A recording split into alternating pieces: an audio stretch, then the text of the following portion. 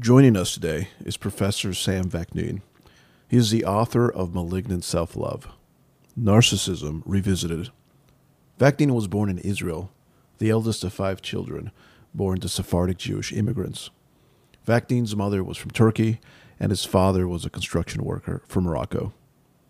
He describes a difficult childhood in which he writes, quote, my parents were ill-equipped to deal with normal children, let alone gifted. In Israel in 1995, he was found guilty on 3 counts of securities fraud.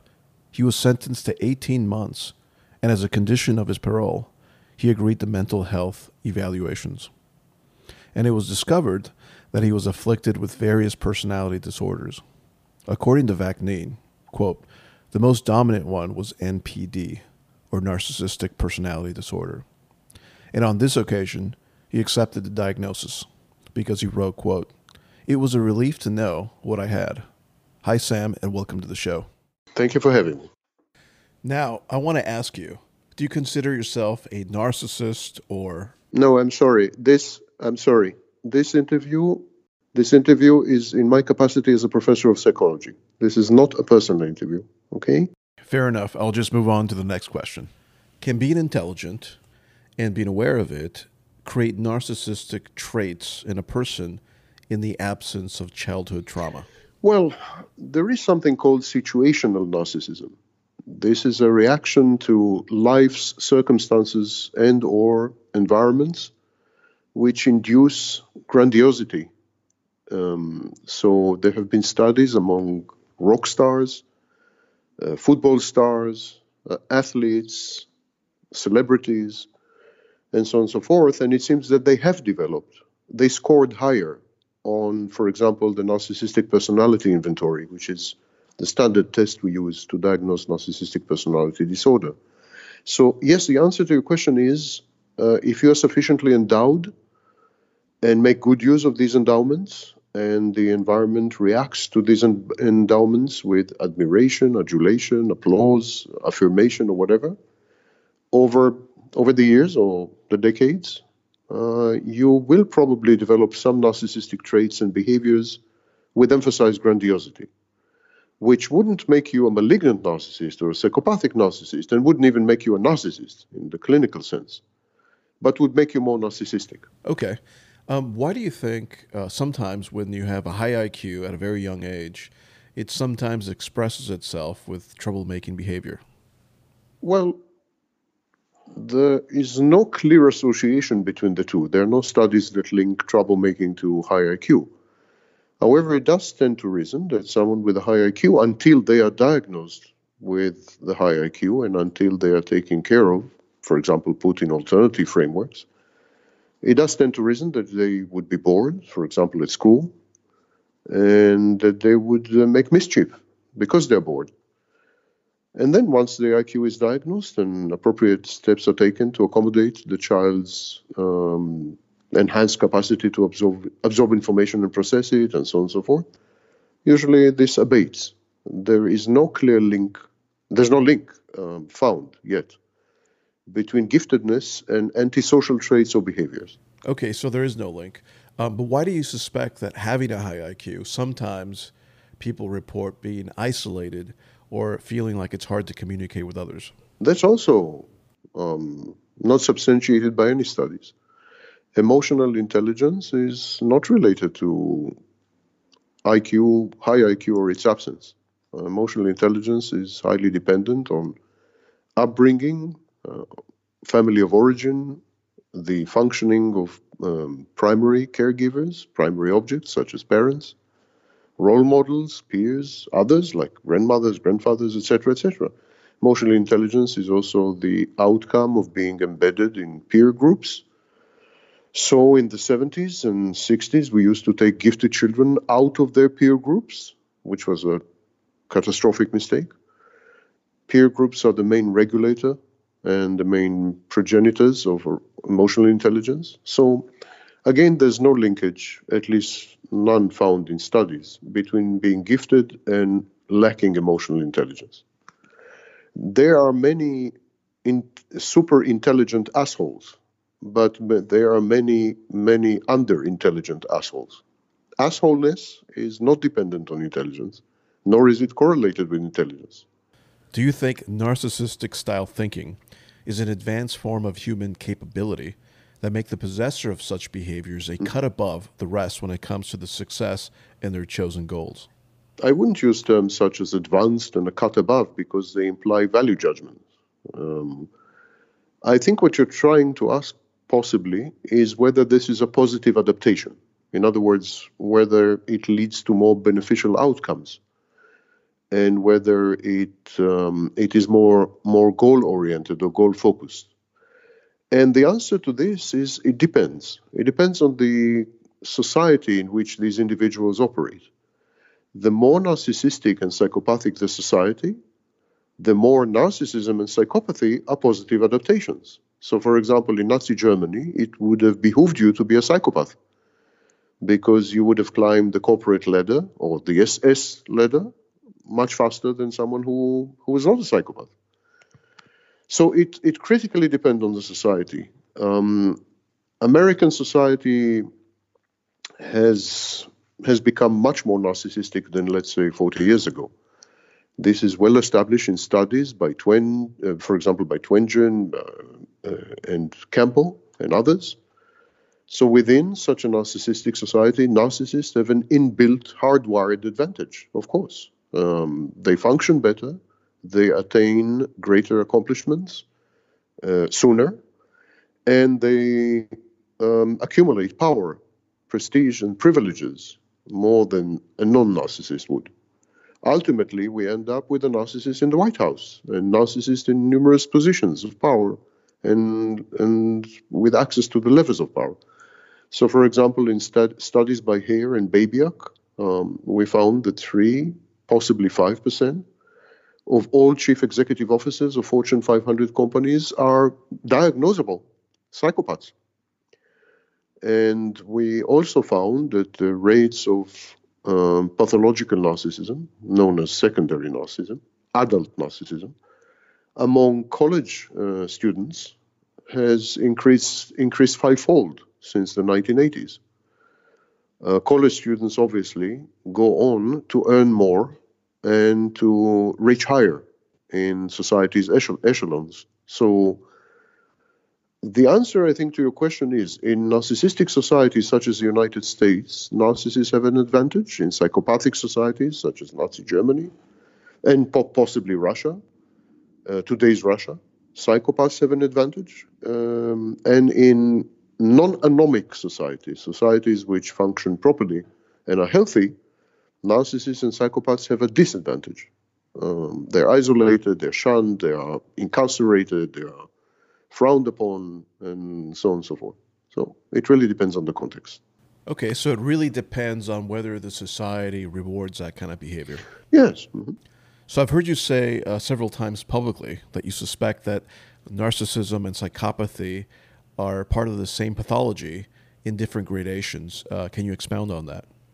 Technically, I was the first to suggest this in 1995. I suggested that narcissism and psychopathy lie on the same spectrum, and that what we call psychopathy is actually a social illness, social malaise, the social aspect, or actually antisocial aspect of more extreme pathological narcissism. And therefore, I suggested that what we call antisocial personality disorder is merely an extreme variant of narcissism. Psychopathy, as such, is not a mental health diagnosis. It is a colloquial term, together with sociopathy.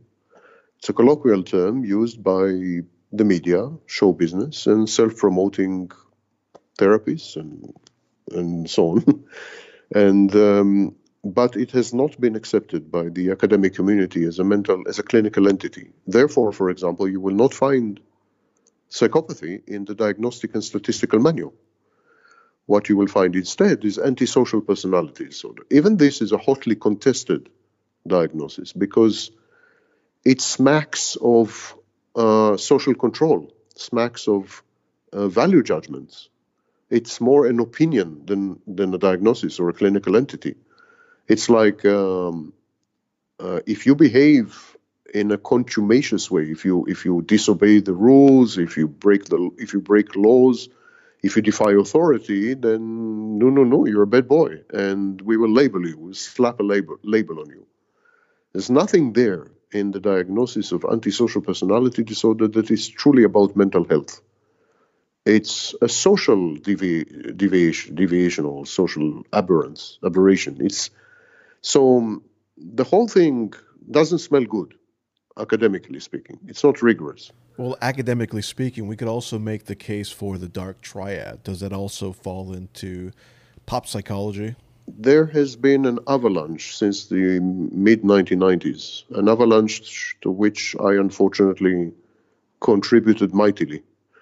And I'm ashamed of my contribution. But there's been an avalanche since the 1990s of unmitigated nonsense, buzzwords, catchphrases, and other rubbish that has extremely little to do with the proper study of the human psyche.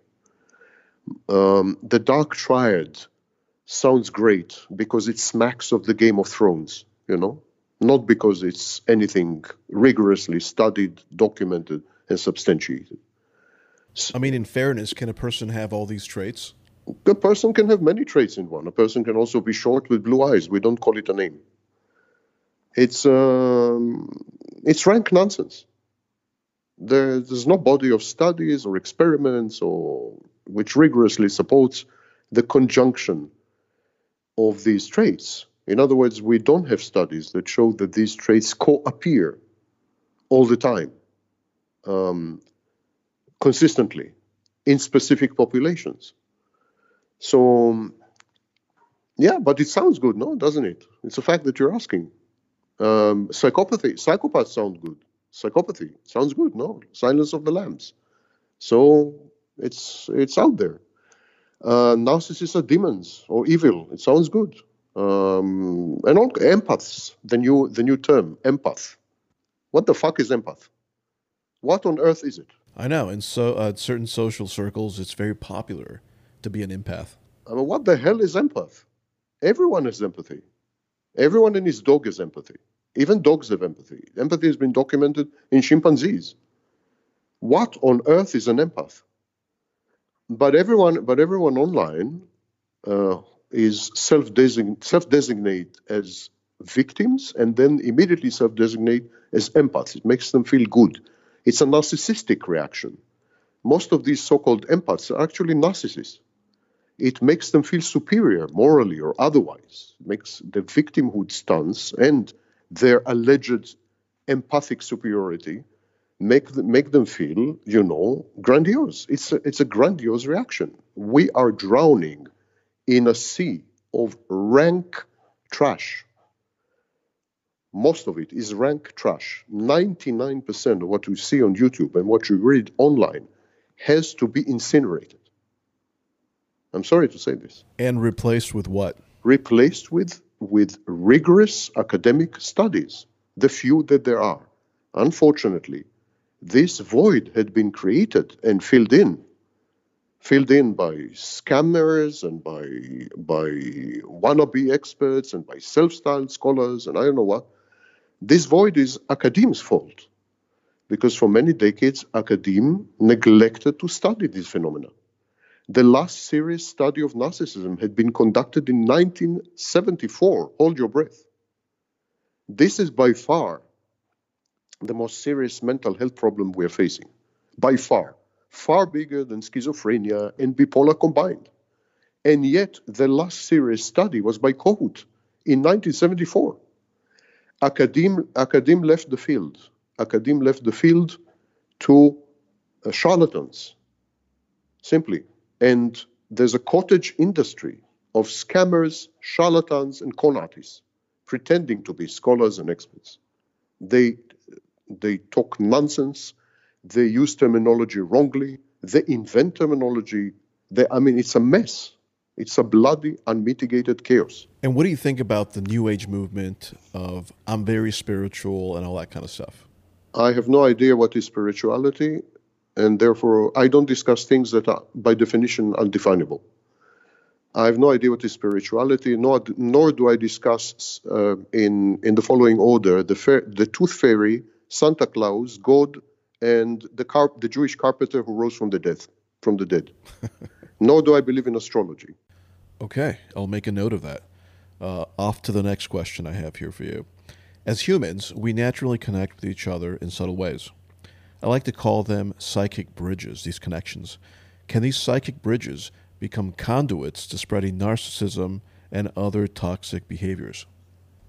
Yes, I suggested I don't know what is a psychic bridge, so we'll put that aside for a minute. But I suggested that there are contagion mechanisms. About 20-something years ago, I coined the phrase psychopathic and narcissistic overlay. It's when a person is exposed to psychopathic and narcissistic behaviors and just in order to survive has to adopt countermeasures and strategies which essentially mimic the narcissist or the psychopath. In other words, fight fire with fire. And obviously, when you fight fire with fire, you cannot be a fireman. So, yes, victims, given a certain amount of exposure, depth of exposure, intensity of exposure, period of exposure, victims do develop narcissistic and psychopathic behaviors and even traits. Luckily, these are transient. And once they are removed from the narcissist and psychopath's presence environment, they tend to regain their former self. But it takes time, and sometimes it requires help. And if you survey the online self-styled victim forums where victims congregate, I think you will immediately see what I mean. These are cesspools of severe narcissistic and psychopathic behavior. These so-called victims behave more psychopathically and narcissistically than their alleged abusers. I have never encountered less empathy and more viciousness than in forums of victims of narcissistic abuse. So this is the outcome of long exposure to vicious and disempathic abusers. But yes, you're right. It's contagious. Okay, next question. Why do you think a narcissistic psychopath is worse than a plain old narcissist or psychopath? Well, the added epithet psychopathic narcissist, that's the correct term, psychopathic narcissist, but it was first coined by Morningstam and others. Malignant narcissist, as it was known before, and that phrase was coined by Kernberg. It simply means that it's a psychopath who is also antisocial. In other words, it's a psychopath who won't play by the rules and won't collaborate with people. Here's the thing: a classic psychopath, a grandiose psychopath, is actually pro-social. It actually works well with people, works well in teams.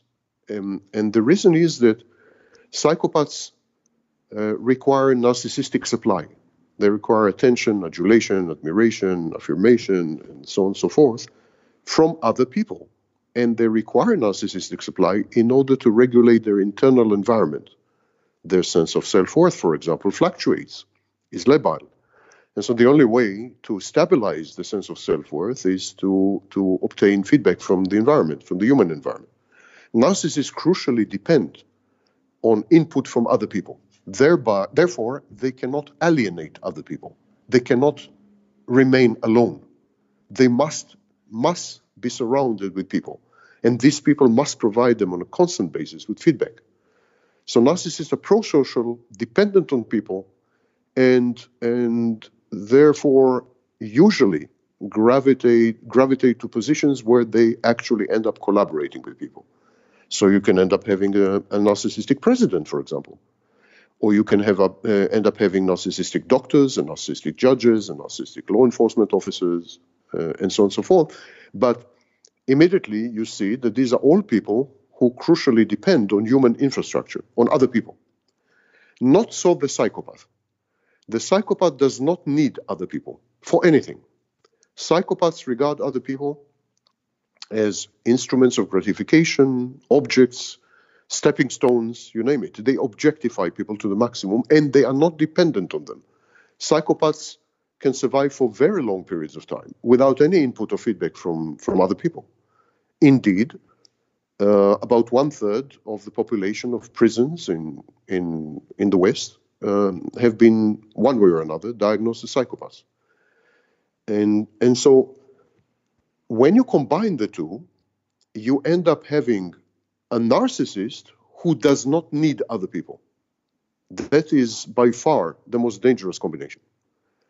The only thing that constrains the narcissist, the only thing that keeps the narcissist in check, the only checks and balances in the narcissist's life is this: his neediness, his dependence on other people. That's the only thing preventing the narcissist from going the whole 9 yards, from doing the worst, from apocalyptic scenarios and catastrophic behavior. It's the only thing. The narcissist wants to lose it. The narcissist wants to cause damage, and then he says to himself, I can't do that. If I do that, I'm going to lose this person, and this person is my source of supply, so I'm not going to do that. Narcissists, therefore, have impulse control. They have impulse control. They can delay gratification. They can plan ahead, and they are pro-social, and they work in teams and in groups, etc., etc. They are kind of a tame variant of the psychopath. But if you couple a psychopath and a narcissist, you lose this. You lose this mechanism of social control. And then you have a narcissist who would do anything and who does anything to obtain narcissistic supply, sex, power, money, fame, you name it. It's an unbridled narcissist, an out-of-control narcissist, a loose cannon narcissist. Extremely dangerous. Extremely dangerous because both narcissists and psychopaths have problems with what we call internal objects. The narcissist doesn't see other people as people. He internalizes them. He internalizes avatars of other people, and he interacts exclusively with his internal environment. He therefore can trample on people, even kill people, without having any emotional reaction, such as remorse or regret or anything, because he is not really killing people. He is simply rearranging his internal furniture. Couple this with a psychopath. Psychopaths don't have impulse control. Psychopaths don't have any morality of any kind. They have zero empathy. They have something which I called cold empathy, the ability to scan people, find out their hot buttons and vulnerabilities, and leverage these to advantage. And so it's really, really alien and predator together. Okay. What about people who are incredibly empathetic? What I like to call toxic empathy. All people in the world have empathy, even narcissists and psychopaths. They have a truncated form of empathy. It's called empathy. It doesn't have the emotional component. But there is not a single individual, alive or dead, who did not or does not have empathy. Therefore, the term empath is total nonsense. Everyone is an empath. Everyone has empathy. 1 in a million people are known as HSPs, highly sensitive people. These are people whose empathy is I would say, very intensive. But it's not that they have more empathy than other people. It's they have fewer defenses. They don't have a skin. They don't have a skin to protect them from the environment. It sounds very similar to borderline personality disorder. Borderline personality has something different that looks the same. Borderline personalities have dysregulated emotions. In other words, they don't regulate their emotional landscape very well. It goes up and down, and it creates something called lability. It looks as though the borderline personality reacts to emotional triggers, but in reality, borderline personalities are highly narcissistic, actually. Indeed, to diagnose borderline, one uses tests that include a narcissistic dimension, include narcissism.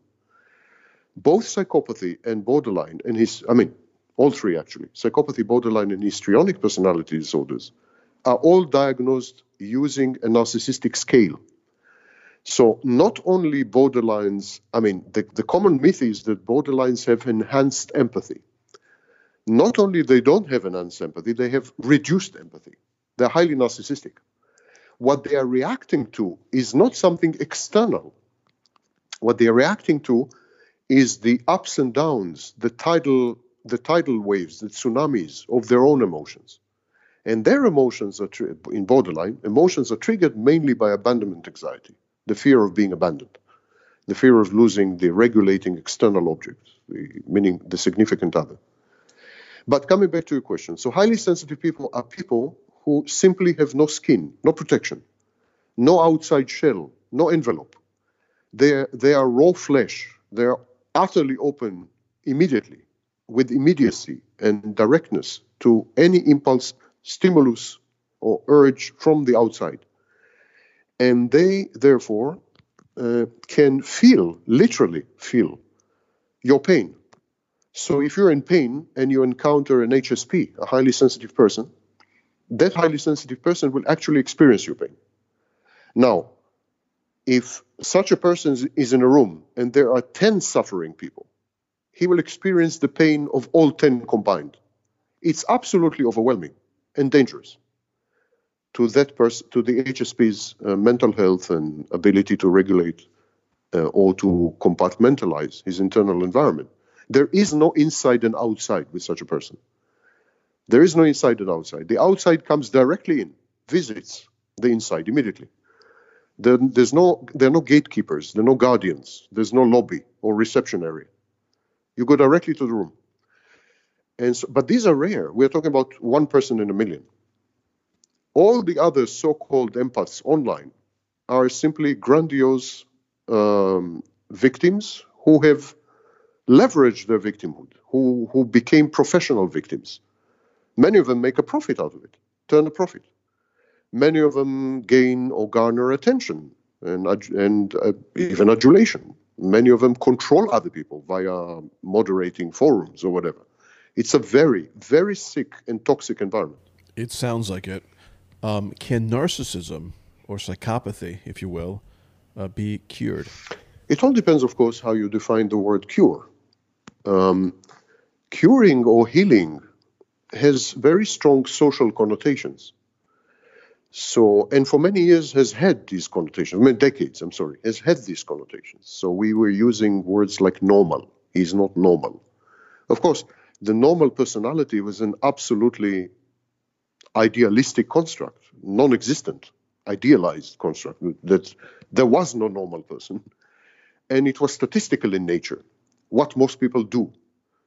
And it was socially acceptable and socially conformist in nature. What would society accept? What would it reject? What would it frown upon? So the normal personality, and for many decades, this was the yardstick, this was the benchmark. Normal personality, the construct of normal personality, was a social control mechanism. Indeed, in countries such as the USSR, Soviet Union, the construct of normal personality was used to hospitalize dissidents and political activists as mentally ill people, because they did not conform to society. Similarly, in Nazi Germany, people were often put in concentration camps as lunatics, labeled as lunatics, because they would not go along with the extermination of the Jews, and in this sense betrayed society's values, prevailing values, and were abnormal. So the construct of normal personality has been massively abused by society, especially authoritarian societies, but not only, and lost its meaning in many, because if something is dependent on a specific society in a specific period, it's not a clinical entity. It doesn't have an objective existence. It's not like, for example, tuberculosis. Tuberculosis was the same in ancient Rome, in ancient Palestine, in today's Egypt, and in tomorrow's United States. It's a clinical entity. It's immutable. It never changes. So not so the normal personality. So we understood that it's a meaningless construct and a dangerous one. Instead, today, we ask 2 questions only. When we ask ourselves, is someone in need of curing or healing? Is someone in need of intervention? Is someone in need of therapy? We actually ask only two questions.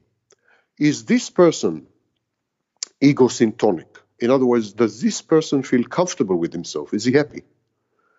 And the second question is, does this person function properly in a variety of settings? Does he function properly in the family, in the workplace, in society, etc., etc.? If the answer to these two questions is yes and yes, we do not label this person as abnormal, nor do we administer any intervention or therapy. So in a way, it's whether the individual functions properly within the society he lives in. Well, when we say function properly, again, you're right. There are social hues. It's imbued with a kind of social judgment. But I think it has more to do with how the individual feels. So, if, for example, I keep losing jobs, I keep being fired, even I would say that something's wrong with me. I'm dysfunctional. There's something wrong with my function. If I've divorced already 6 times, probably even I would admit that something's wrong with my relationship skills. So, yes, functioning is heavily dependent on social expectations and social mores and social. But at some point, even the individual would admit that something's wrong. Even a totally anti-authority, outlier, outcast, rebel, at some point must admit that his life is not working. That something's wrong. He's not getting it right somehow. That's actually another question I wanted to ask you. Are narcissists and psychopaths aware of their condition? Most of them are, contrary to the, again, nonsense spewed out online. The vast majority of narcissists and psychopaths are fully aware that they are narcissists and psychopaths. Actually, if you talk to narcissists and psychopaths, as I've been doing in the last 25 years, you would discover that it's cause for pride. Narcissists would tell you that they are the next step in the evolutionary ladder. Narcissists would tell you that other people are weak and stupid and broken and vulnerable and don't deserve to live. Psychopaths would tell you that their victims they had it coming because they acted foolishly, and so on and so forth. So psychopaths would they do admit that they are ruthless, but they consider all these ruthless, merciless, disempathic, but they consider all these traits, all these qualities, as evolutionary advantages. Both narcissists and psychopaths are emotionally invested in their disorders. They are what we call cathected. They have something called cathexis. Means they are somehow proud of their disorders, invested emotionally in their disorders, and promote their disorders as non-disorders. So again, as the next step in evolutionary ladder, as a positive adaptation, and you have scholars that aid and abet this process. You have someone like Kevin Dutton, like Macoby, like others who say that psychopathy and narcissism are good things. Okay, I want to do a simple mental exercise. The setting is a prehistoric jungle with limited resources, and it represents a microcosm of today's society. We have 2 groups. One is represented by an individual A, which is a narcissist, and individual B, which possesses a normal personality, let's say.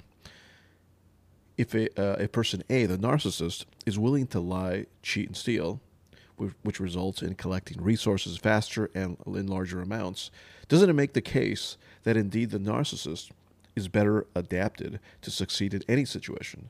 Because at the end of the day, any situation is really about limited resources and your ability to acquire them.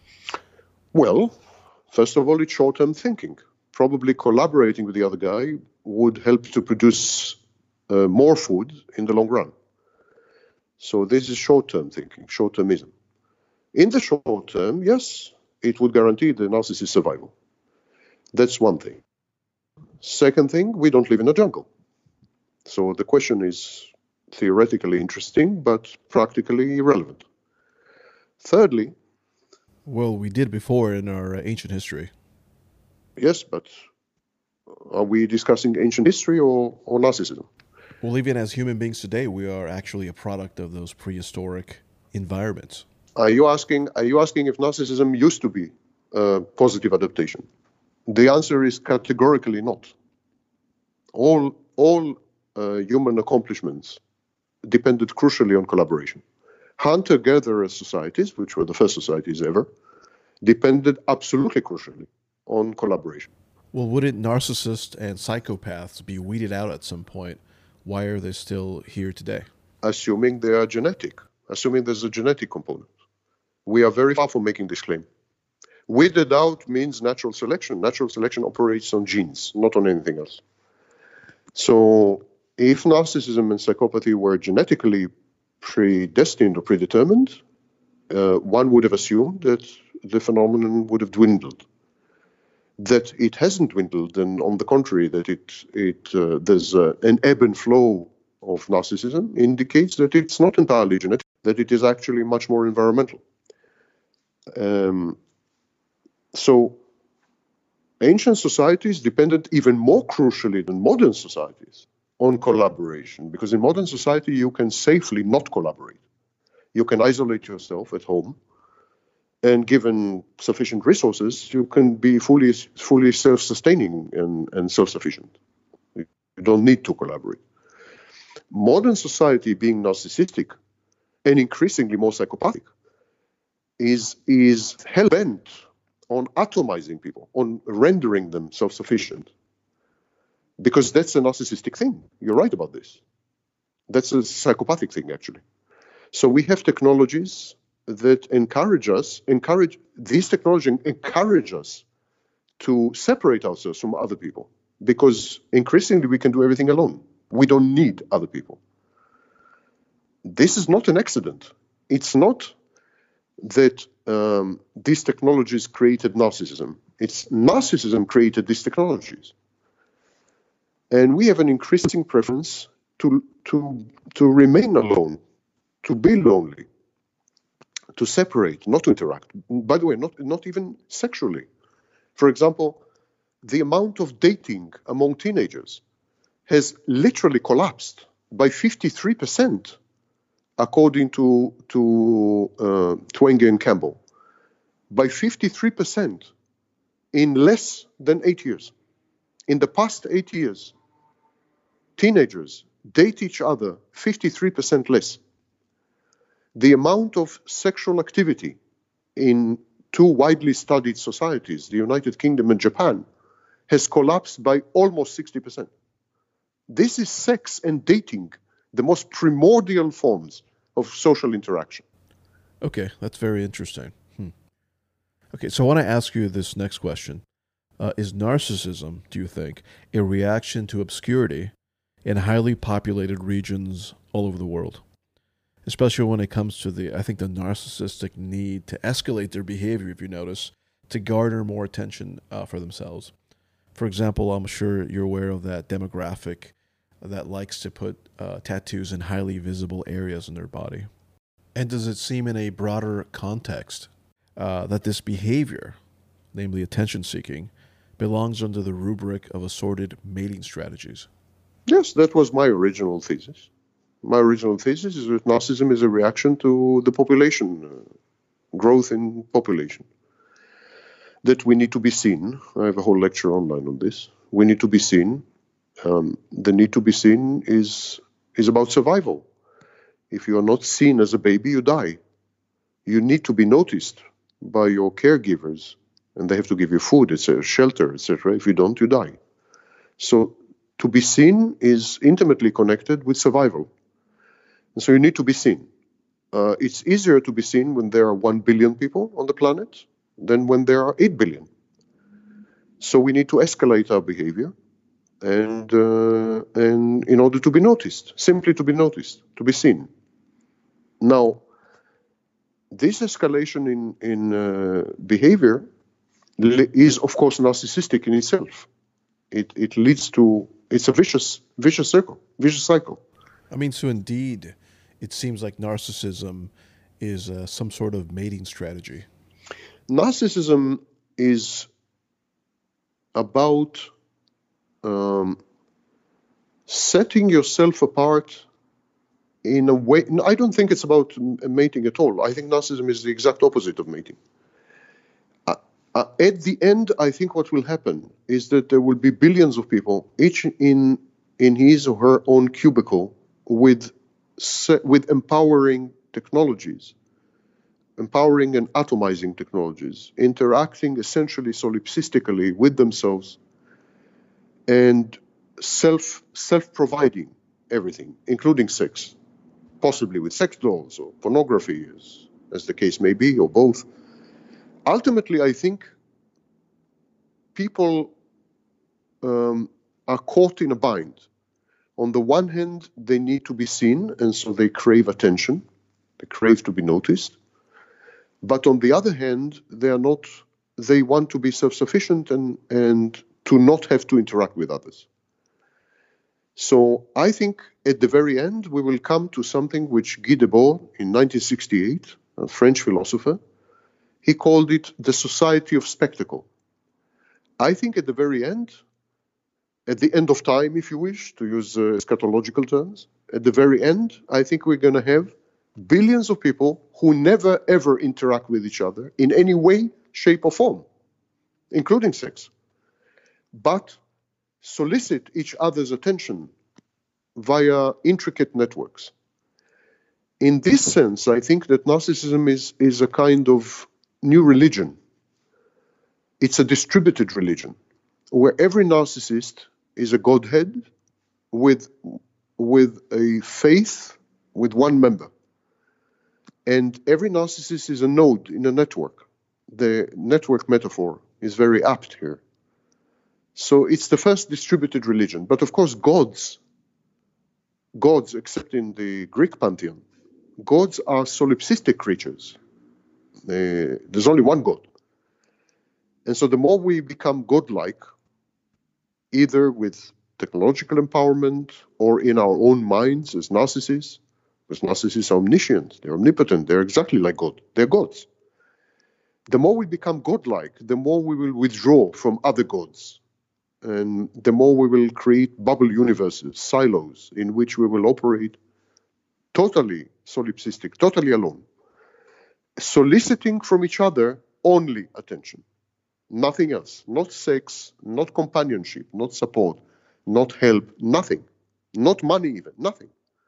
The currency of the future is going to be attention and the expectation of attention. That's how I see the future world. Wow, that sounds like a very, very sad world to live in. And from your studies, especially studying this subject for such a long time, you're definitely an authority in narcissism. Who do you think embodies the quintessential narcissist, dead or alive? Who's the biggest narcissist you've ever studied? Well, the epitome of psychopathy would be Adolf Hitler. That doesn't come as much of a surprise, I should assume. And the epitome of narcissism would probably be Jesus Christ. Probably. A modern day variant of narcissism, grandiose narcissist, somewhat laughable, would be Donald Trump. But of course, he's not comparable to Jesus, not in reach, not in impact, not in anything. These are the trends I'm talking about. These are not 2-year trends or 20-year trends or even 500-year trends. These are trends that have commenced a long time ago. And so, if you ask me to identify the historical figures that have shaped the modern world, I think we live in a world that was essentially shaped by 3 people, all 3 of whom have been psychopaths and narcissists: Jesus Christ, Adolf Hitler, and in between them, Thomas Cromwell. These are the 3 that shaped the modern world. And all 3 have been rank narcissists, and in one case at least, a psychopath. Okay. Now, going back to the original mental exercise where the setting was the jungle, what if individual A, which was a narcissistic person, were to dominate individual B, which was the normal subject, and take 100% of his resources and only give him back 25%. And individual A keeps 75% of the resources for himself. Wouldn't that make the point that he, in fact, he is a success genetically in terms of mating and his progeny? No, I don't see what this has anything to do with narcissism. Today, people use the word narcissism to describe any act of subjugation, dominance, exploitation. I mean, a woman is unhappy with her husband because he eats with an open mouth, and he's a narcissist. A husband is unhappy with his wife, because everyone calls everyone narcissist. What you have described, what on earth does this have anything to do with narcissism? Well, the way I understand narcissism, or the way it's been described to me, is that the individual affected with this is only interested in himself and he doesn't care about others. But if I give you 25%, then I care about you. I care about your needs. Well, only enough to subsist so I could exploit more resources. So what? Well, how is that connected to narcissism? Because you make it very clear that narcissists see other people as pawns. Narcissism is a diagnosis, a clinical entity, not a buzzword or a catchphrase. I'm fighting against this trend of slapping the label of narcissism on any behavior you dislike. I think, for example, that what you have described is a completely rational, benevolent division of labor and resources. Okay. Because it guarantees the survival of both. Where on earth do you see narcissism in this? Okay, well, let's look at Donald Trump.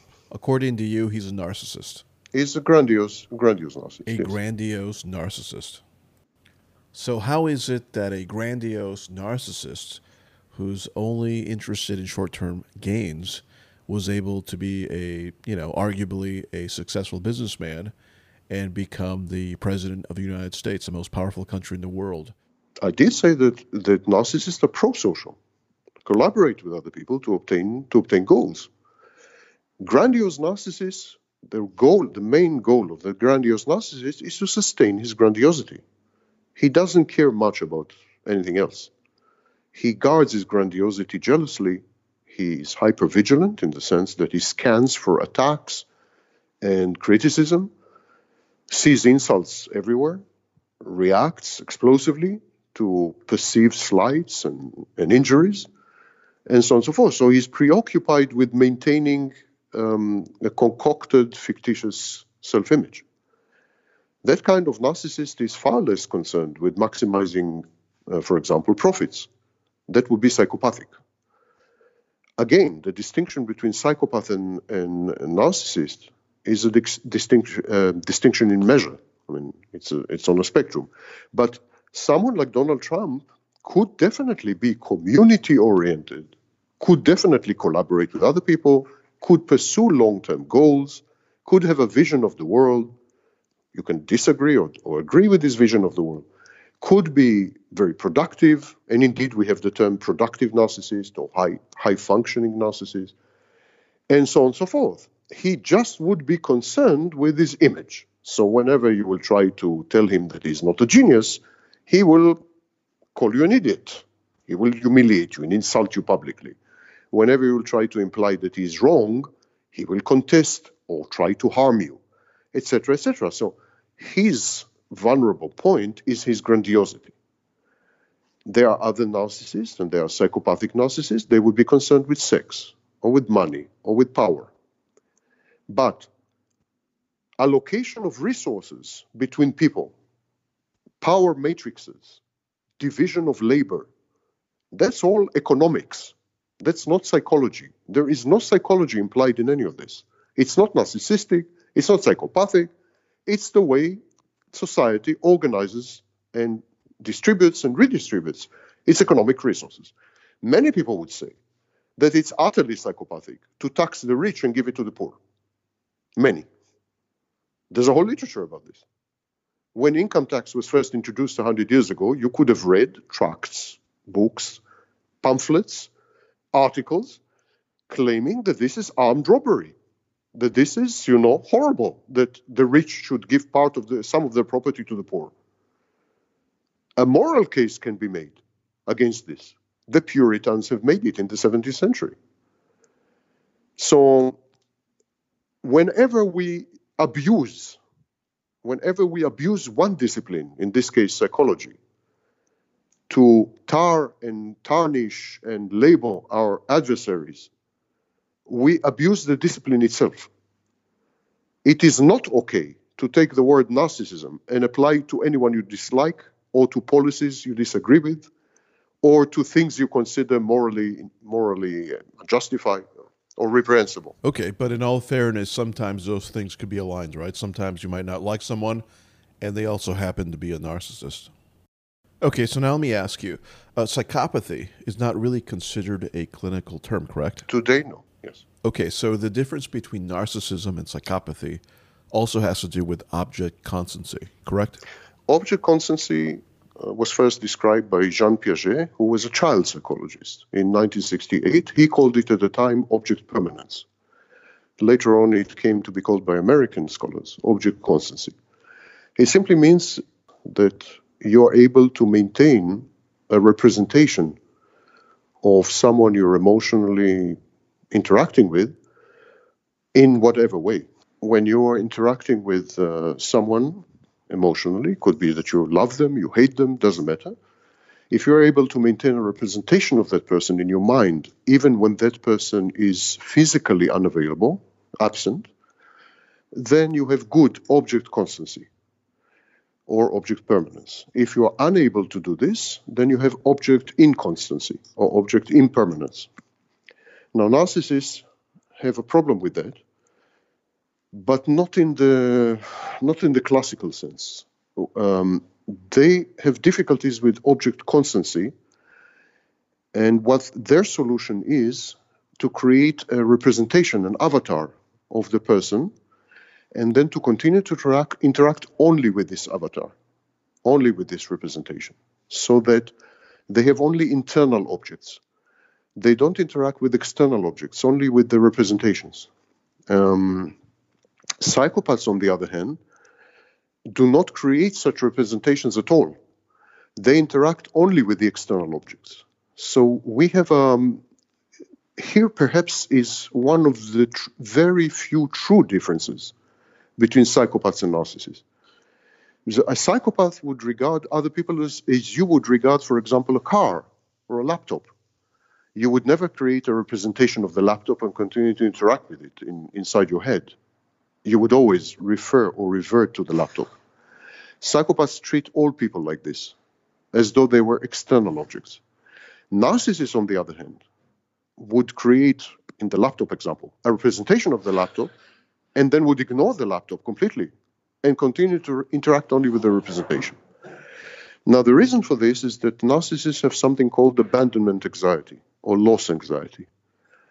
And so this is their way of solving the problem of pain. When they experience loss of a source of supply, they disintegrate. In order to not experience the pain associated with such a loss, they create a representation of the source of supply. And so it's always there. It's part of them. They control it. It's an extension of the narcissist. The minute I convert you into an extension of myself, then you're mine. Even if you go away, even if you were to vanish tomorrow, it doesn't matter, because I have you. You're inside me. And so we have these very bizarre situations where narcissists lose contact with someone, lose touch with someone for 10 years, and then they meet him or her 10 years later, and they pick up where they dropped off. Like they pick up as though they have met only yesterday. And they are shocked if the real object, if the real person had experienced changes in their lives, because they've never interacted with the real person. So this is the issue of object constancy or object permanence.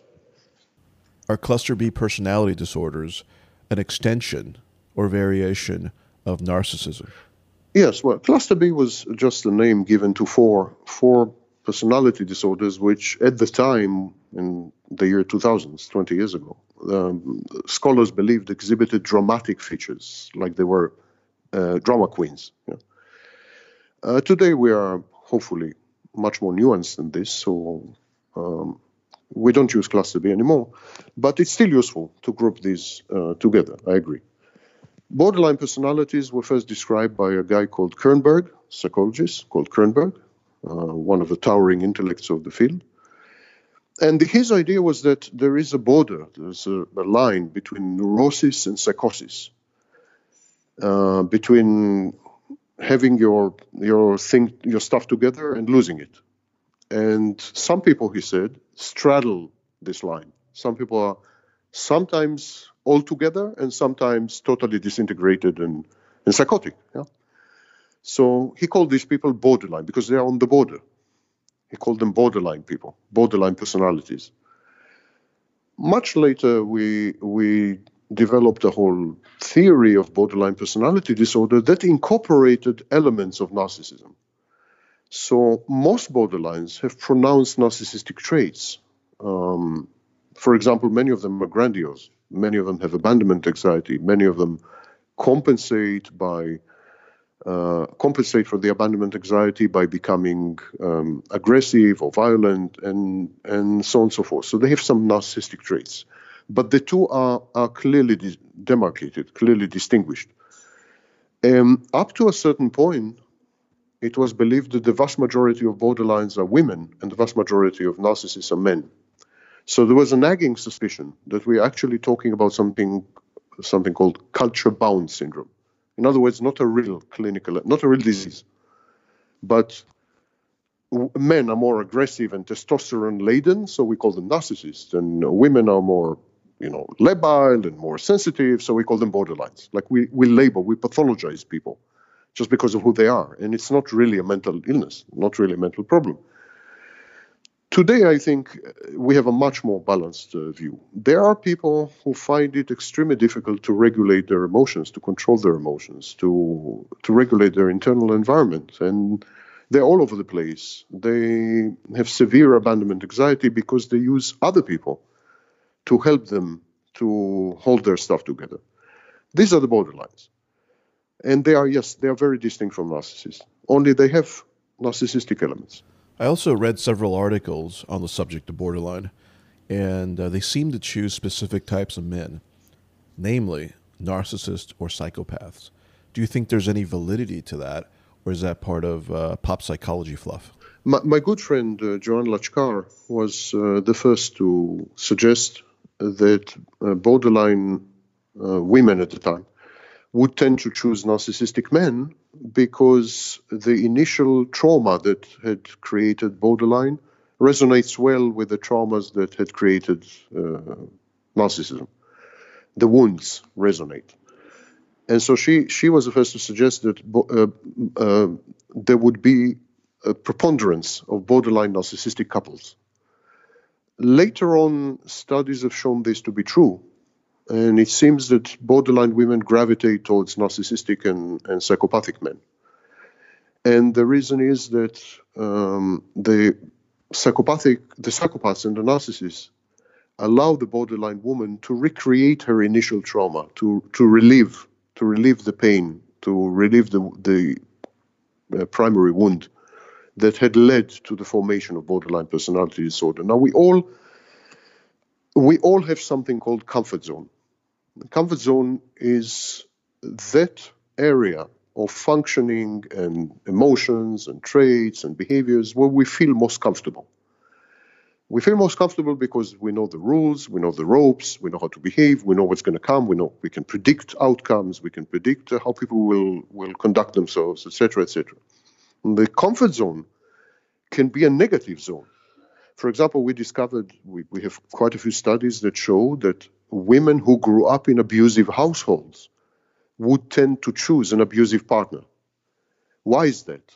Because they can predict the abusive partner. They know what to expect.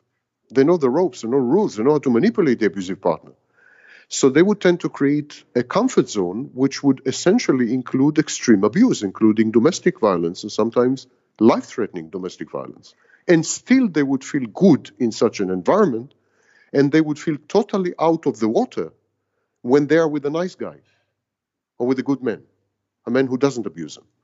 Actually, there is something called projective identification, where it's a process whereby if such a woman, for example, finds herself with a nice guy, she would push him to become an abuser because she would feel extremely uncomfortable.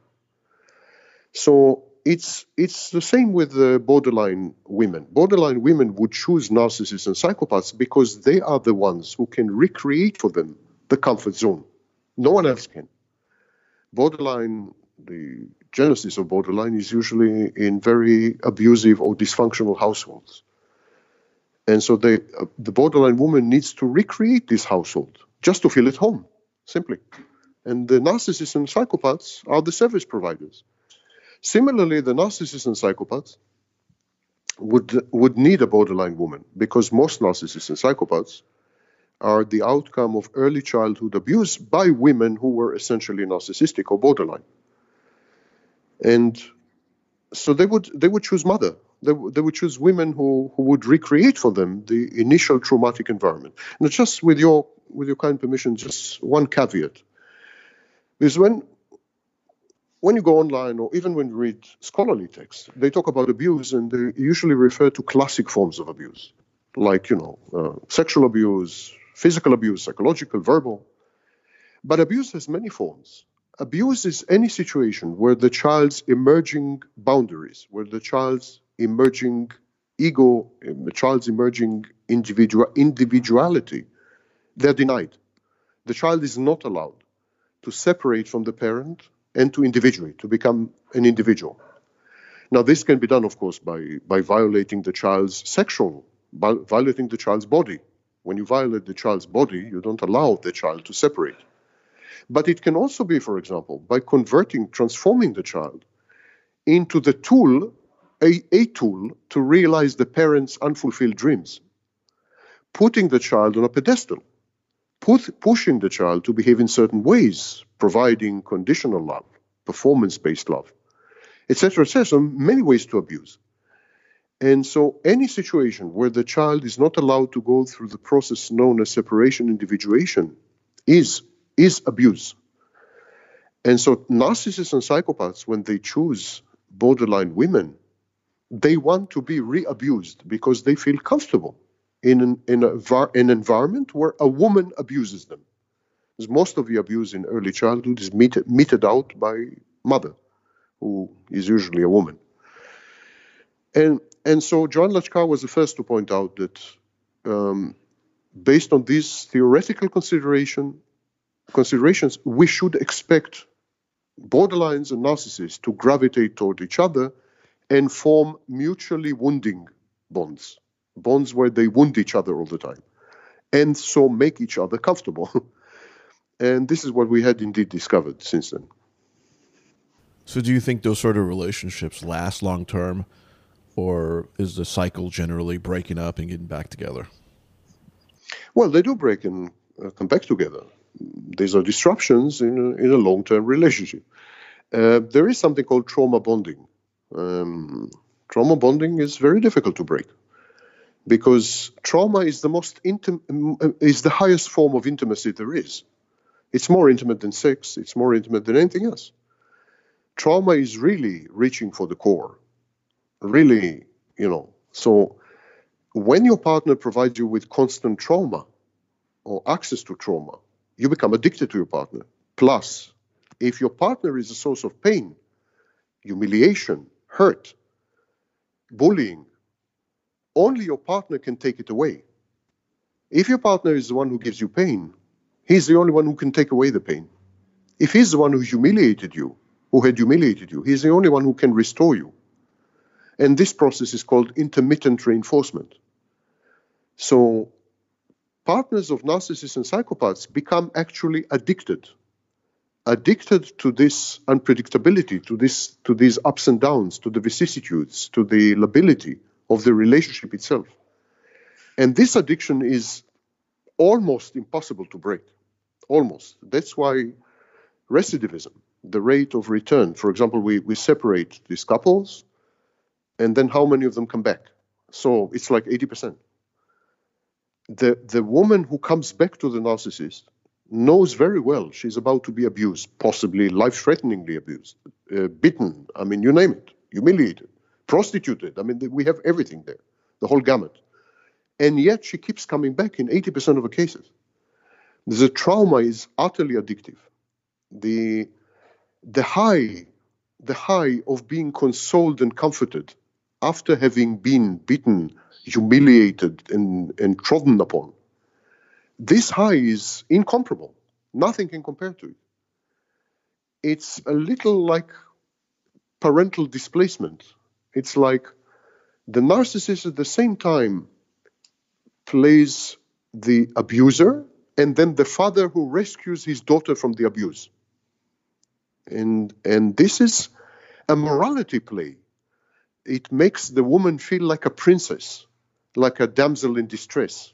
And then this knight in shining armor comes to save her. So there is a narrative here, which is archetypal, to use Jungian terms, where the woman experiences the drama of being, abused, enslaved, if you wish, and then rescued. Rescue, you could ask anyone who had ever been rescued, someone who was drowning and was rescued, someone who was in a fire and was rescued. Rescue is the ultimate form of high. No drug compares to it. And here's someone who can recreate this theater play for you on a daily basis. Do you know how addictive this is? Yes, I imagine it would be. That's a very interesting take. Now, I want to ask you questions that maybe no one has asked you before. Maybe, I might be wrong though. Sure. But the question of philosophers like Plato or Marcus Aurelius, and how some of their writings and ideas convey a sort of narcissism. What do you think about that? Well, I'm not sure which of the ideas you refer to. The Republic, because Plato has... Or the allegory of the cave. I mean, that whole idea that people are shadows, or the idea that by behaving or controlling your thoughts in a certain way, you're able to access certain things in life that otherwise you wouldn't be able to. That whole theme, really. The two individuals you mentioned, they were concerned with something called eudaimonia, which means the good life. And the Epicurean life. Yes, and they believe that you have to be phronetic. You have to act properly in order to ensure or guarantee a good life. And, for example, you have to act according to your free will. And if you don't, you engage in something called akrasia, which is acting against your better judgment, acting against your free will, acting as an agent of forces that you disagree with, etc., etc. So there was a whole philosophy there about the good life. And the good life was the exact opposite of narcissism, by the way. The good life had to do with inner balance that ends up benefiting society. So first, inner balance, and then once you have attained this inner peace and inner harmony via a series of recipes, yes? In the case of Marcus Aurelius, via meditations. In the case of Plato, via actions. In the case of Socrates, via questioning.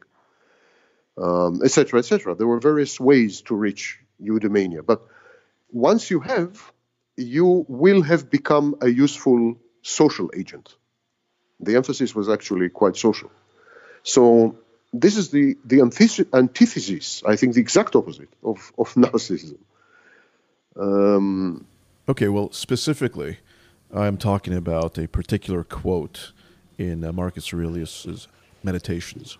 And as people know, his meditations weren't meant to be read in public. It was something he wrote for himself, for his own self. He says, quote, "Stay alert, Marcus, longing for enjoyment and happiness in a world where there's nothing constant. It's similar to madness. It's just the same as falling in love with birds flying by." That's kind of what I'm getting at, the idea that people or events in the outside world are nothing more than shadows or furniture. It almost speaks to object constancy. Oh, I don't think at all this is what he said, or what he even meant. This is one of the passages, a few, which are influenced by the Stoic school. The Stoic school had nothing to do with objectifying people. Stoic school was how you should comport yourself internally. when you react to life's events and vicissitudes and circumstances. So it was a guide to conduct. So I think this is what he meant. He obviously did not mean to. On the contrary, there's any number of quotes from Marcus Aurelius that say exactly the opposite. That people are important. You should work with them, pay attention to them. Society is crucial, and so on and so forth.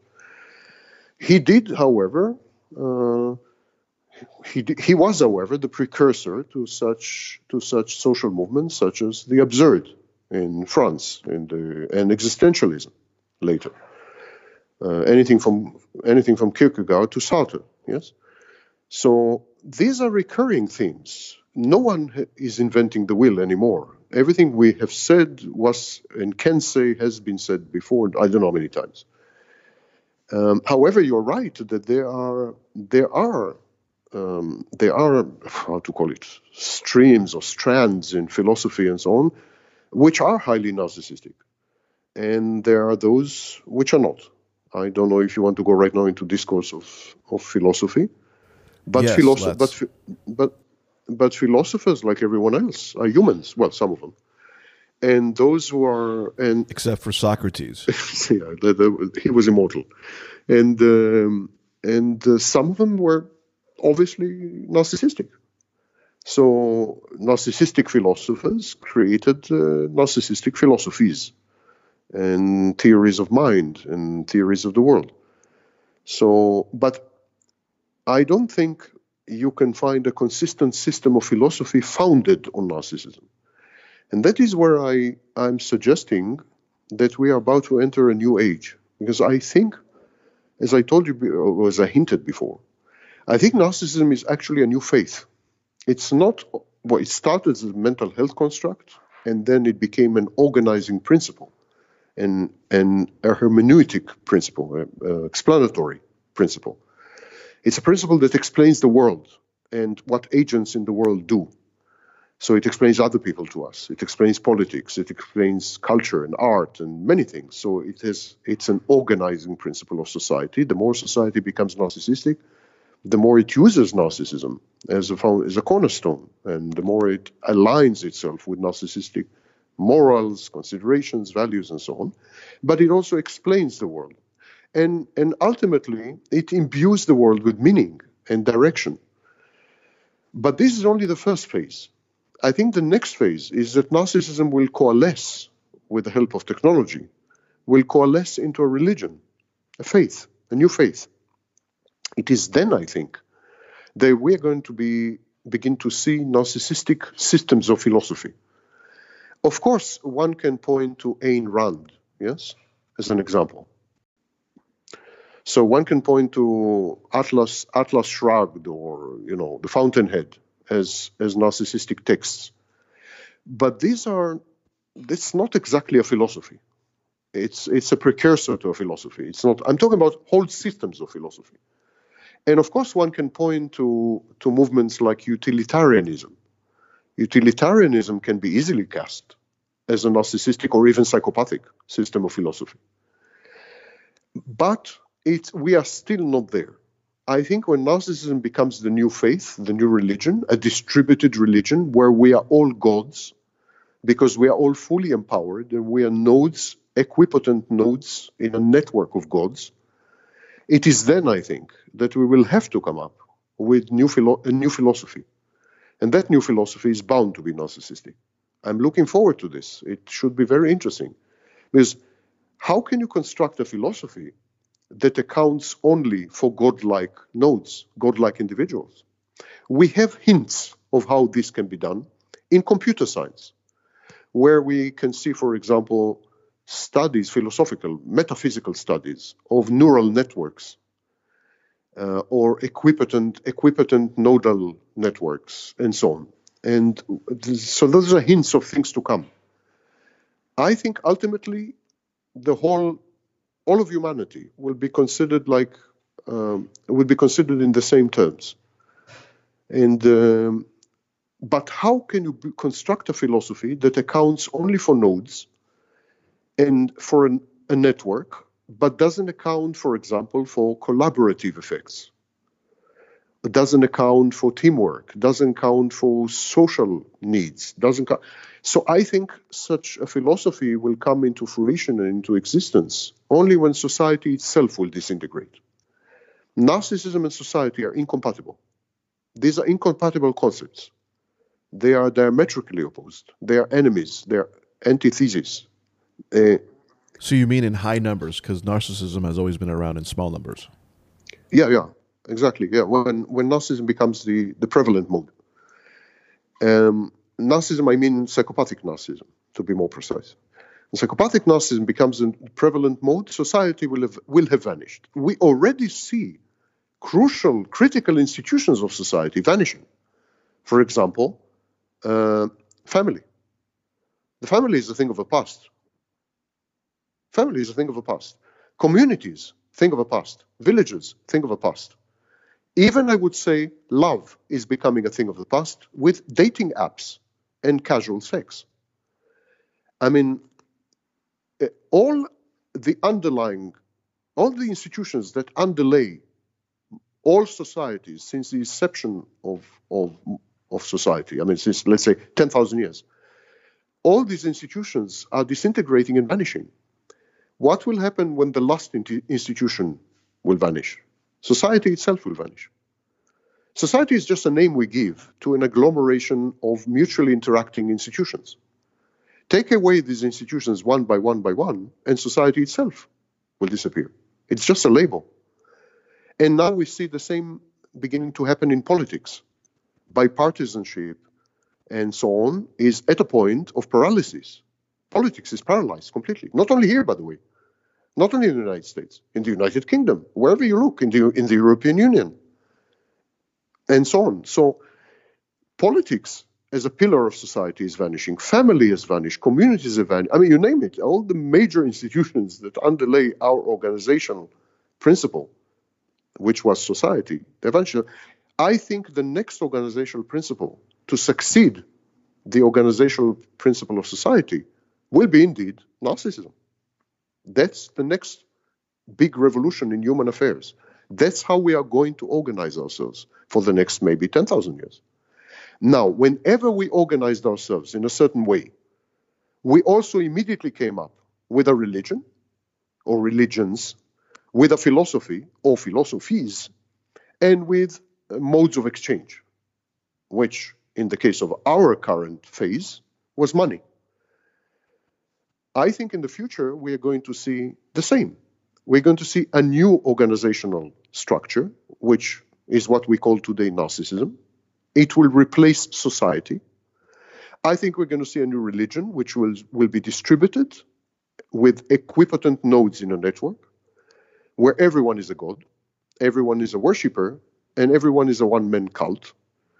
I think we're going to see philosophies justifying narcissism, promoting narcissism, underlying narcissism, developing and elaborating on narcissism, etc., etc. That will become the ethos of modern philosophy. And I think we are going to see a new means of exchange, a store of value and a store of expectations, which will not be money. I think. You mean like cryptocurrencies? Yes, exactly. I think crypto assets are the harbingers of this. Harbingers, because what are crypto assets? They're not assets. Crypto assets have exactly two elements: identity verification and store of expectations. Not value. Not value. No real exchange there. Crypto assets, especially cryptocurrencies, they use blockchain technology to verify identity unequivocally and safely, and they store expectations about future value, which is what we used to call speculation. So I think this will be the new mode of exchange. Why is that? Because old ways of organizing economies will have vanished. Consider, for example, the antiquated practice known as labor. It's a practice where you take human bodies, harness them, and leverage them to produce goods and services. How 19th century this is. Shortly, automation will replace well over 50% of all the jobs in the world. That's not Sam Vaknin, that's McKinsey. Shortly, the very concept of labor would look so outlandish, so anachronistic. So here you take one of the two major pillars of modern economics, modern economies, labor and capital. Capital is vanishing and being replaced by numerous, cryptocurrencies and this and that. And labor is vanishing, replaced by automation. And ruling over all this mess will be artificial intelligence. Yes. That's the picture. That's the picture of the world to come. And I know there's a church of artificial intelligence. Yeah, we have harbingers of everything. We have all the signs. All the signs are there. You just need to read the tea leaves. The tea leaves are floating in the wind. You just need to read them. That's all. It's going there. It's going there. Look, today I can sit at home. I have more computing power in my smartphone than NASA had in the 70s. The entire NASA, NASA, in the 70s. I can do anything. I'm a god. I can publish books. I can publish videos. I can, have a podcast. I'm a radio station. I'm a television station. Who the hell needs other people? I can lock myself in a room right now, never exit, and be more productive than all the previous generations of humanity combined. This is the power we have today already, and it's nothing compared to the power we're going to have in 10 years. Nothing. Kurzweil is right. This is singularity, but not in the way he thinks. He's an optimist. I'm not an optimist. I think people can't stand each other, honestly. I think people can't stand each other. They have collaborated over 10,000 years because the alternative was to starve and die. But now that they have the opportunity to draw apart, forget it. What society, what community, what family? Fuck all that. People would just lock themselves in rooms. You'll never see them. From cradle to grave. You'll never see them. They will be taken out of rooms only when the body decomposes and stinks the entire apartment building. It will be like the Black Plague. People were taken out of buildings only when they had died, and their bloated corpses, could be tolerated no more. That's the future. It almost seems like the future is going to be a brain in a jar in some sort of solution connected to different nodes of stimulation. You don't see much of a brain happening. That was, of course, the utopian view. There was a dystopian view, Huxley and others, and there was a utopian view. And the utopian view was technologies are going to connect all of us, the global village, and we are all going to become cells in a mega brain. Do you see any hint of this? I don't see a hint. The collective consciousness, like Jung described. What collective consciousness? You have girls peeling bananas and having 16 million followers. This is the collective consciousness. We have dumbed down objective measures of literacy, and everything else are unequivocal, indisputable. We have become much more retarded than we have been 20 years ago. Much more retarded. The idea of generational cycles interests me when it comes to these subjects.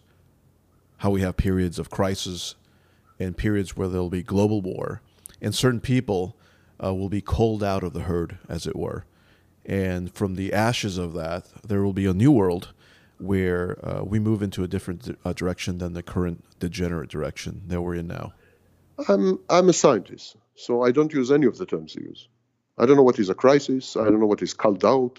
I don't know who decides to call out what. I don't know who was called out in the Second World War. Well, military scientists and historians know very well that when there's a war, humanity calls out or separates the weak from the strong. Not true at all. Who said that? Actually, wars separate out the strong from the weak. Exactly my point. Any way you want to slice it. Soldiers are strong. Exactly my point. When the war is over, only the strong survive, and they go back to their towns where they came from, procreate, and create a stronger grouping of people. No, you didn't listen to what I said. The strong die. The weak remain. Oh, really? Okay. The soldiers die. Yes, what to do? Soldiers are much stronger than the general population. They die, not the population. Some of the population dies, but mostly soldiers. But I don't understand the term Kal. Kal is a eugenic term. It means that certain people are selected to die. Everyone dies. Everyone, if I drop a nuclear bomb. So you're saying when there's a war, you have 5 of the weakest soldiers and 5 of the strongest soldiers. The strong ones die? Listen, can we get rid of this nonsense? In today's world, everyone dies. Strong, weak, old, young.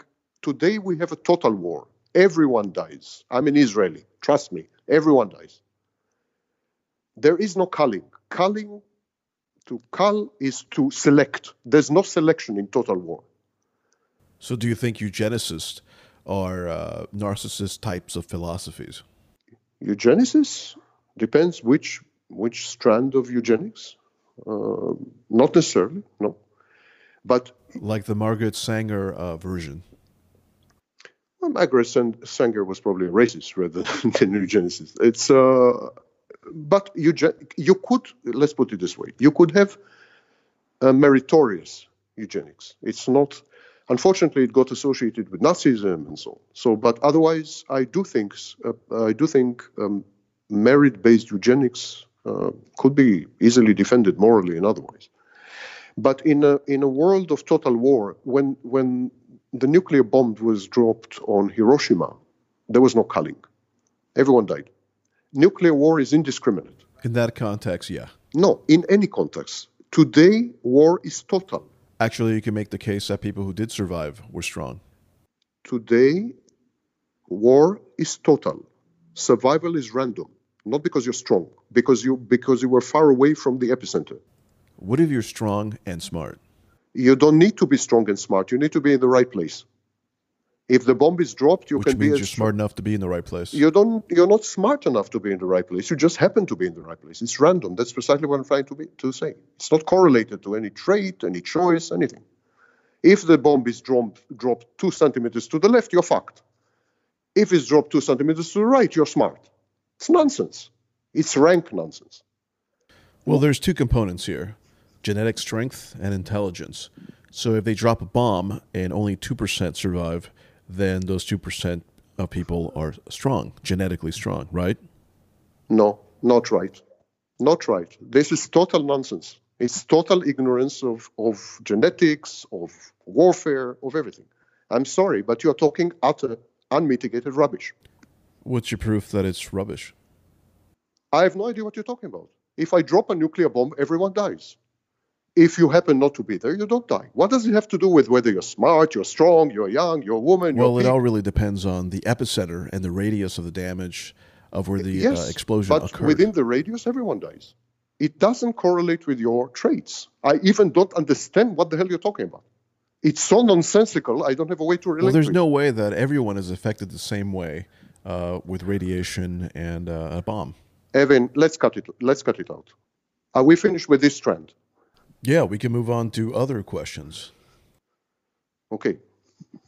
So are there other questions that I missed that you want to talk about? No, you were quite thorough. I don't see anything else. Well, that's a question you should ask yourself. I'm here, available if you want to ask any. Well, about the question I was talking about earlier. Look, I know you disagree with me with military and warfare, but so essentially you believe that all people are the same. Whether you're strong or smart, at the end of the day, it doesn't really matter. All people are not the same, but when a nuclear bomb is dropped, all people are the same.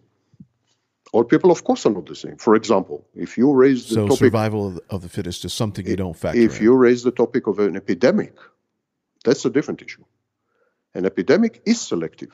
People with specific genes. So you believe that radiation affects everybody the same, no matter what your genetics are? More or less true with radiation. Not true with epidemics. Obviously, epidemics have a culling effect.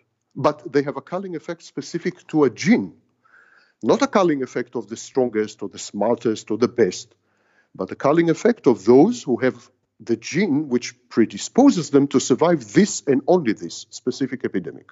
So we have, for example, proof that the people who live in Europe today had a gene which predisposed them to survive the Black Plague, the Black Death. Exactly. But that's it. It's a gene which predisposes you to survive the Black Death. You can be a retard with 30 IQ, and if you have this gene, you survive. Yeah, but also in warfare, you could be a smart guy and not be in a place where the stupid guy gets shot. You cannot be in the right place when a nuclear bomb is dropped.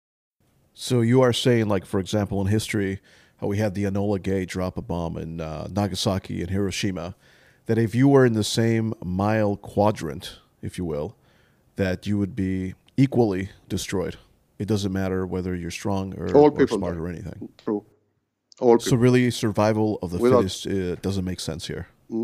survival of the fittest makes sense in other contexts, but under a nuclear bomb, directly under a nuclear bomb, no, it doesn't make sense, of course. Because Well, directly under a bomb, everybody right, period. dies for That's sure. it. The rest is irrelevant.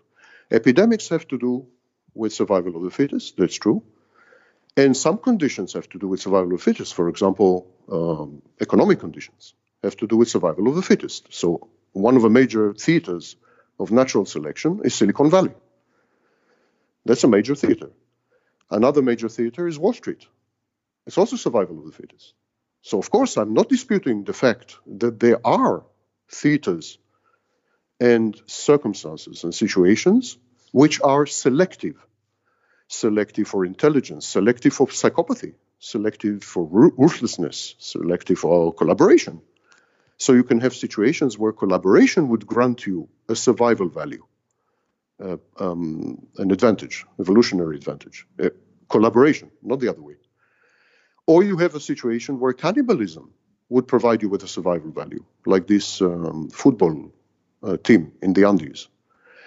Or you have a situation where having the right gene would provide you with survival value, like the guys who survived the Black Death and lived on to have progeny and so on.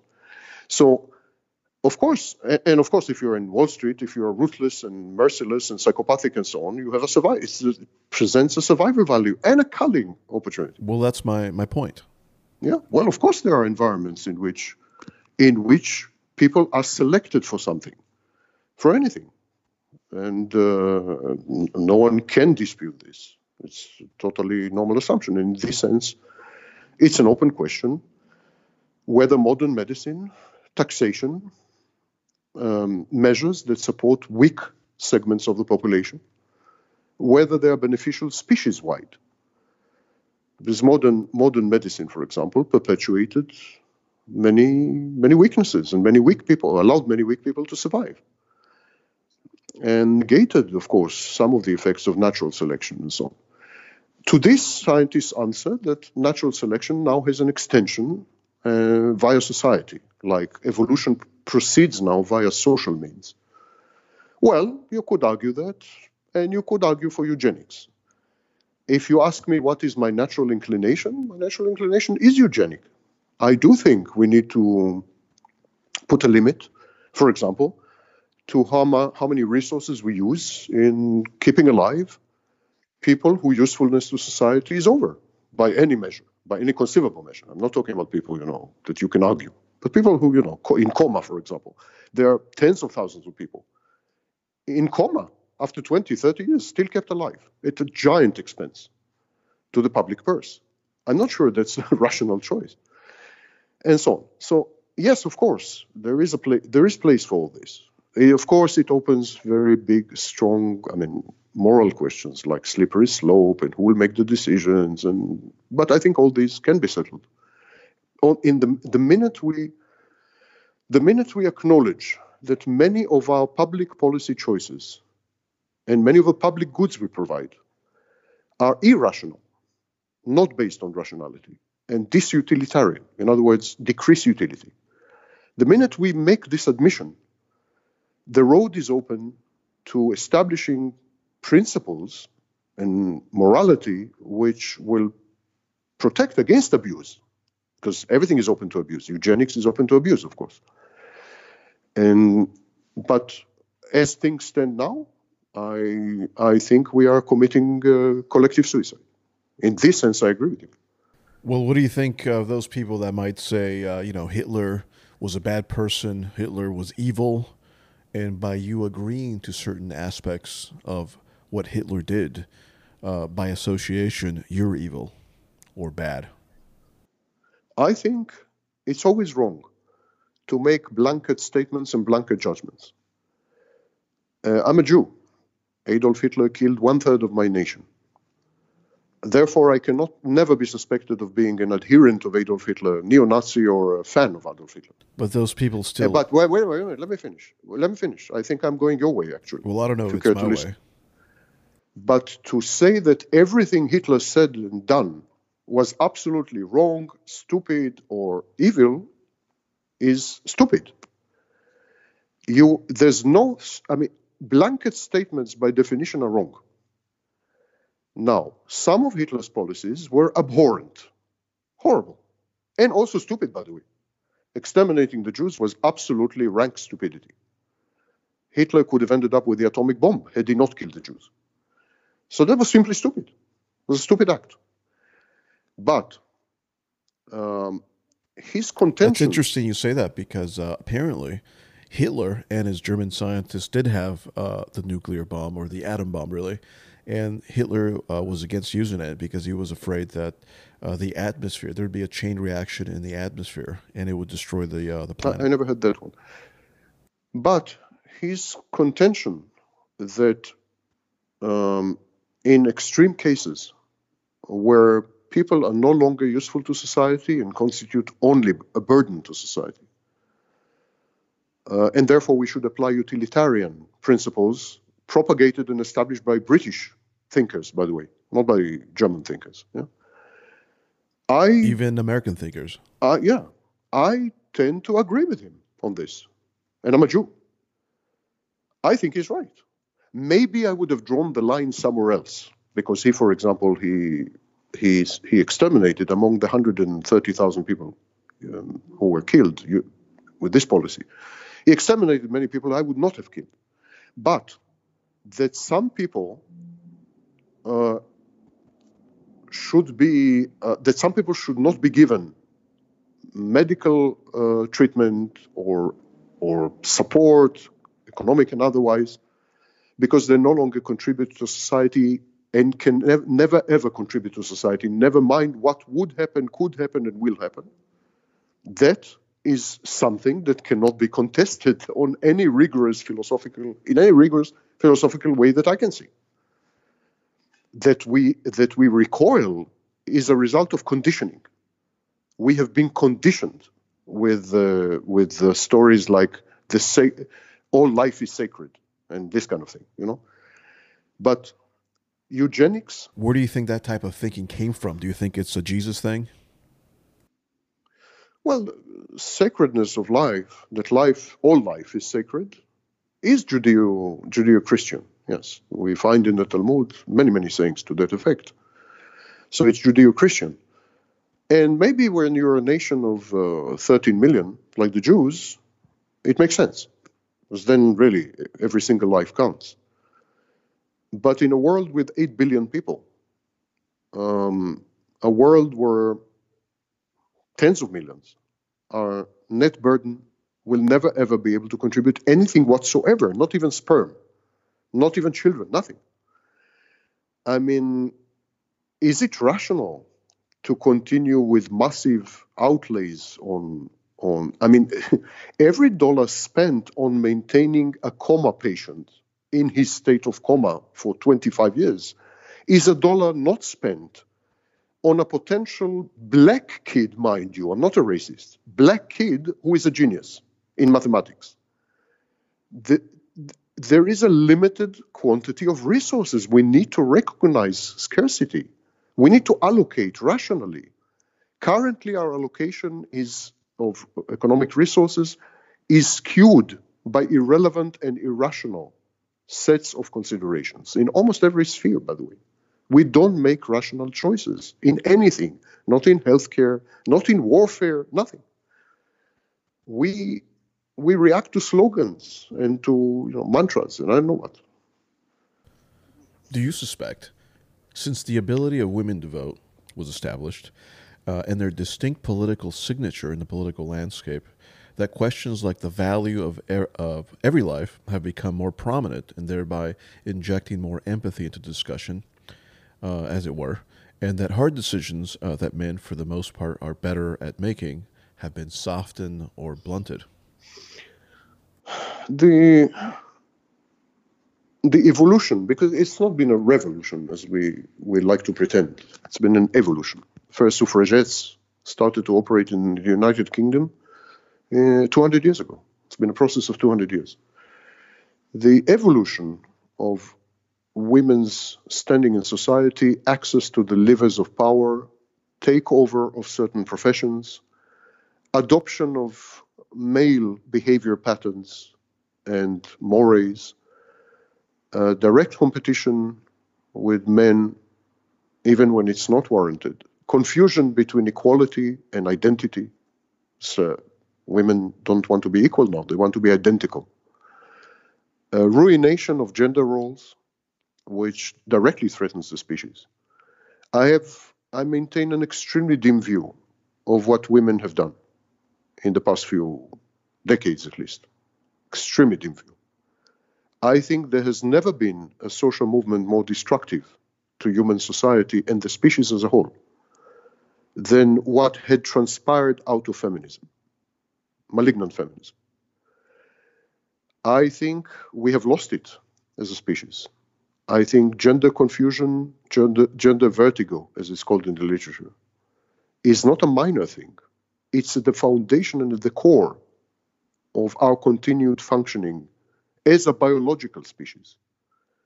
I think the confusion between biological roles, social roles, expectations, and narratives and myths is at its apex and deterring men, women and men from approaching each other and initiating any meaningful contact, with the exception, of course, of one-night stands. I think we're on the verge of a precipice. And one of the things that has happened is that is the new emphasis. It's not renewed emphasis, but new emphasis on values which do reflect what you could call feminine psychology. And these are the values of social support or solidarity, empathy, intimacy, etc., etc. Today, if you read even psychological literature in my field, if you read sociological literature, if you read literature in any of the social sciences, they read like exclusively feminine texts which reflect female preferences, females' mode of interaction, females' inner landscape, females' psychodynamic processes. And is there a difference between the psychology of women and the psychology of men? Don't tell anyone, but yes, enormous. It is politically incorrect to say so. You can lose your job easily. But yes, absolutely. These are two subspecies. Everything is different. And to subjugate, to dominate the discourse and the narrative with only one side, mind you, situation has been equally bad when only men dominated. It's never good to have an asymmetry. Never, because you lose the resources of the other side, So when there was male chauvinism and so on and so forth, I don't think the world was much better place. I disagree with female chauvinism as I disagree with male chauvinism.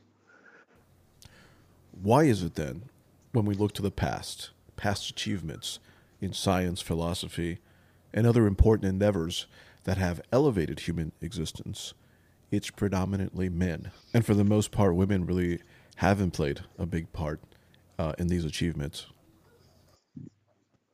I think men are better at some things which, because men dominated society, they made important. In other words, for example, men are better at technology.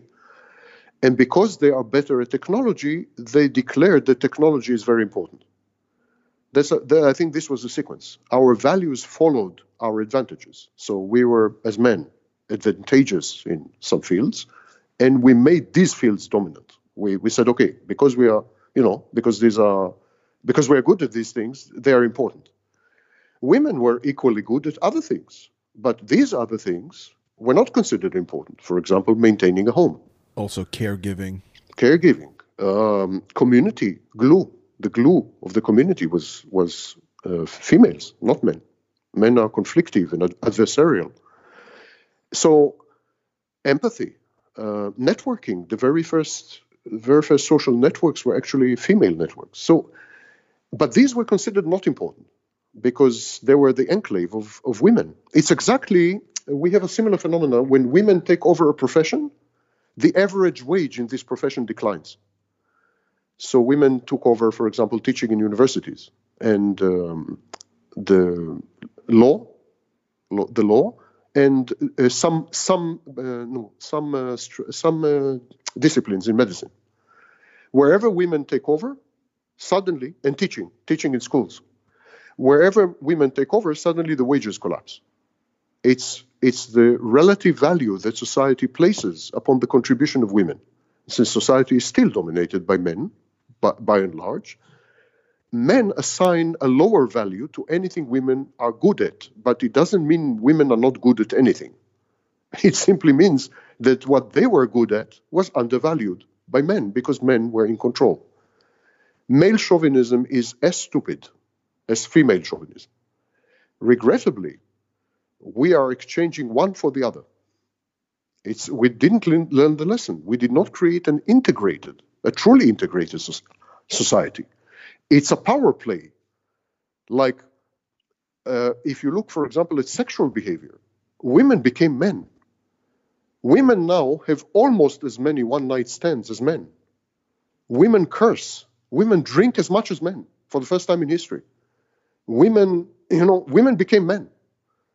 Now, entire human... And by extension, you could say that men became women. Oh, men became women, yes. There's a convergence, I agree. You can say that today there is a unisex creature with two sets of genitalia. A unisex creature with penis and a unisex creature with vagina.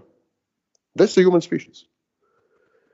While all gender differences and roles are being erased furiously, and have a look at the Me Too movement. It is founded, no question, it is founded on some real cases of sexual harassment. But it has taken it to the point that anything and everything, any type of behavior, of communication became sexual harassment. So it's bad. Picture is bad. Women are driving us, and I'm blaming women, 100%. Women are driving us to a very bad place. What do you say to people who say that men, in a way, are responsible for this because they don't put their foot down and stop all this nonsense by certain toxic women? It's a problem because men are still dominant. It's like, women... Why is this mostly happening in Western societies? Well, it's not only in Western societies. I don't know when's the last time you've been... Primarily. Yeah, I don't know when's the last time you've been to China. I worked in Africa 4 years. I'm from the Middle East. No, that's definitely... This cancer is spreading everywhere. India, no. I don't know why men... Well, I know India and Israel primarily have a big issue with women abusing men, doing false claims of abuse. It's all over. China now, we have I just had a delegation coming back. It's all over. I don't know why men don't organize, and why when they do organize, they organize in pretty comic ways. MGTOW and this kind of thing. Instead of organizing as a real political power to reclaim some lost territory and to balance, to create real equality. Do you dispute that women deserve equal access to education? I don't. Equal representation in front of the law? I don't. No one disputes. Well, only because there's punitive damages for you. Like if you were at a job and you were to say something like that, you'd probably get fired. I know firsthand, by the way. So, I think men... So how is it exactly that society is dominated by men if you can't say these things? Is it because of certain types of men that don't let other types of men? No, there are two reasons. We'll have to finish with this one. There are two reasons. First of all, women dominate now many levels of power in many professions. And for example, in academia, the majority are women. Majority of professors are women. Not the majority of administrators, but majority of professors are women. And a sizable chunk of the administration. That's one thing. Second thing,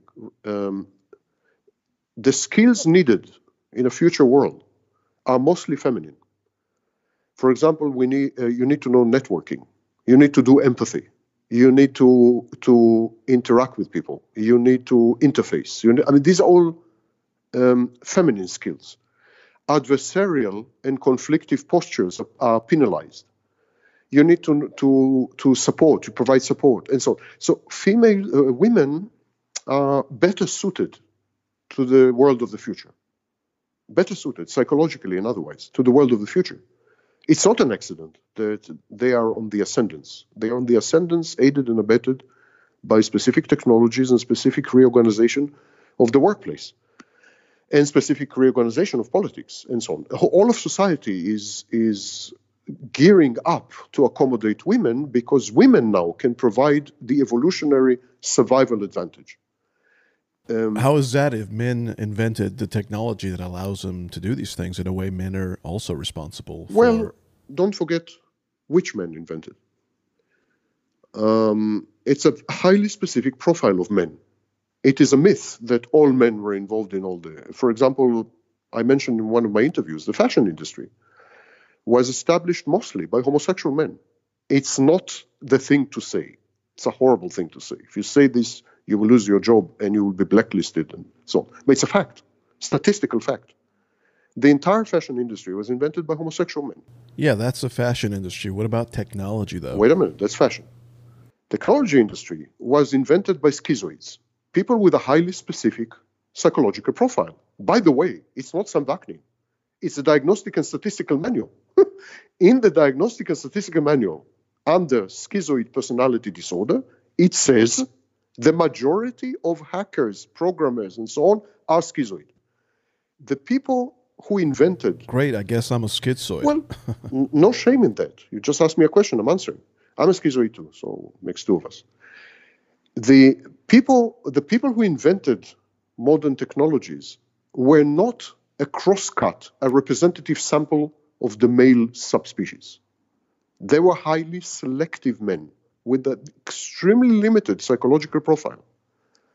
And they created the technology in their own image. And so this technology could not serve a wider purpose for a wider audience. It was intended to help to facilitate communication because these people were not good at communicating. It was intended to facilitate networking because they were shy and avoidant. It was intended to facilitate equality because they felt shunned and they felt boycotted and excommunicated. It was intended, in other words, to compensate for their lacks and deficiencies. It so happened that these lacks and deficiencies also characterize women. Women being not a minority numerically, but like an underdog. Socially. Women, socially, yeah. Women being a social minority, if you wish, shared the same characteristics with schizoid males. The men who invented the technologies were actually shared a lot with females, with women. Not sexually. I'm not saying they were not heterosexuals. I'm just saying that in terms of social standing, social functioning, and so on and so forth, they had a lot in common with women. Actually, much more in common with women than with red-blooded rednecks, let's say. So it's not an accident. So you're saying these type of men, these social underdogs, if you will, created this technology for themselves, but it also dovetailed with female proclivities. Yes. One underdog class created technologies to empower themselves, thereby empowering all underdogs. Isn't Twitter used nowadays by underdogs all over the world? Political activists, minorities, and so on. Isn't it the weapon of choice of all underdogs? I mean, one underdog class, schizoid males, not me, diagnostic and statistical manual. One underdog class created an underdog empowerment technology called social media, called what have you. Underdog empowerment technologies. And these underdog empowerment technologies, guess what? Empowered underdogs, including women. Women were just the most numerous class of underdogs and the best suited to use this technology and to leverage it. And here we are today. Okay, well, Sam, thank you for joining us on the show. Thank you for having me, and thank you for your patience. Yeah, don't worry about it. And where can people find more information about you and your work? Just type Google Sam Vaknin, and from Wikipedia down, you have everything. Okay, talk to you later. Talk to you soon. Bye. Thank you for joining me on the show. Like and subscribe and comment below, and see you guys next time.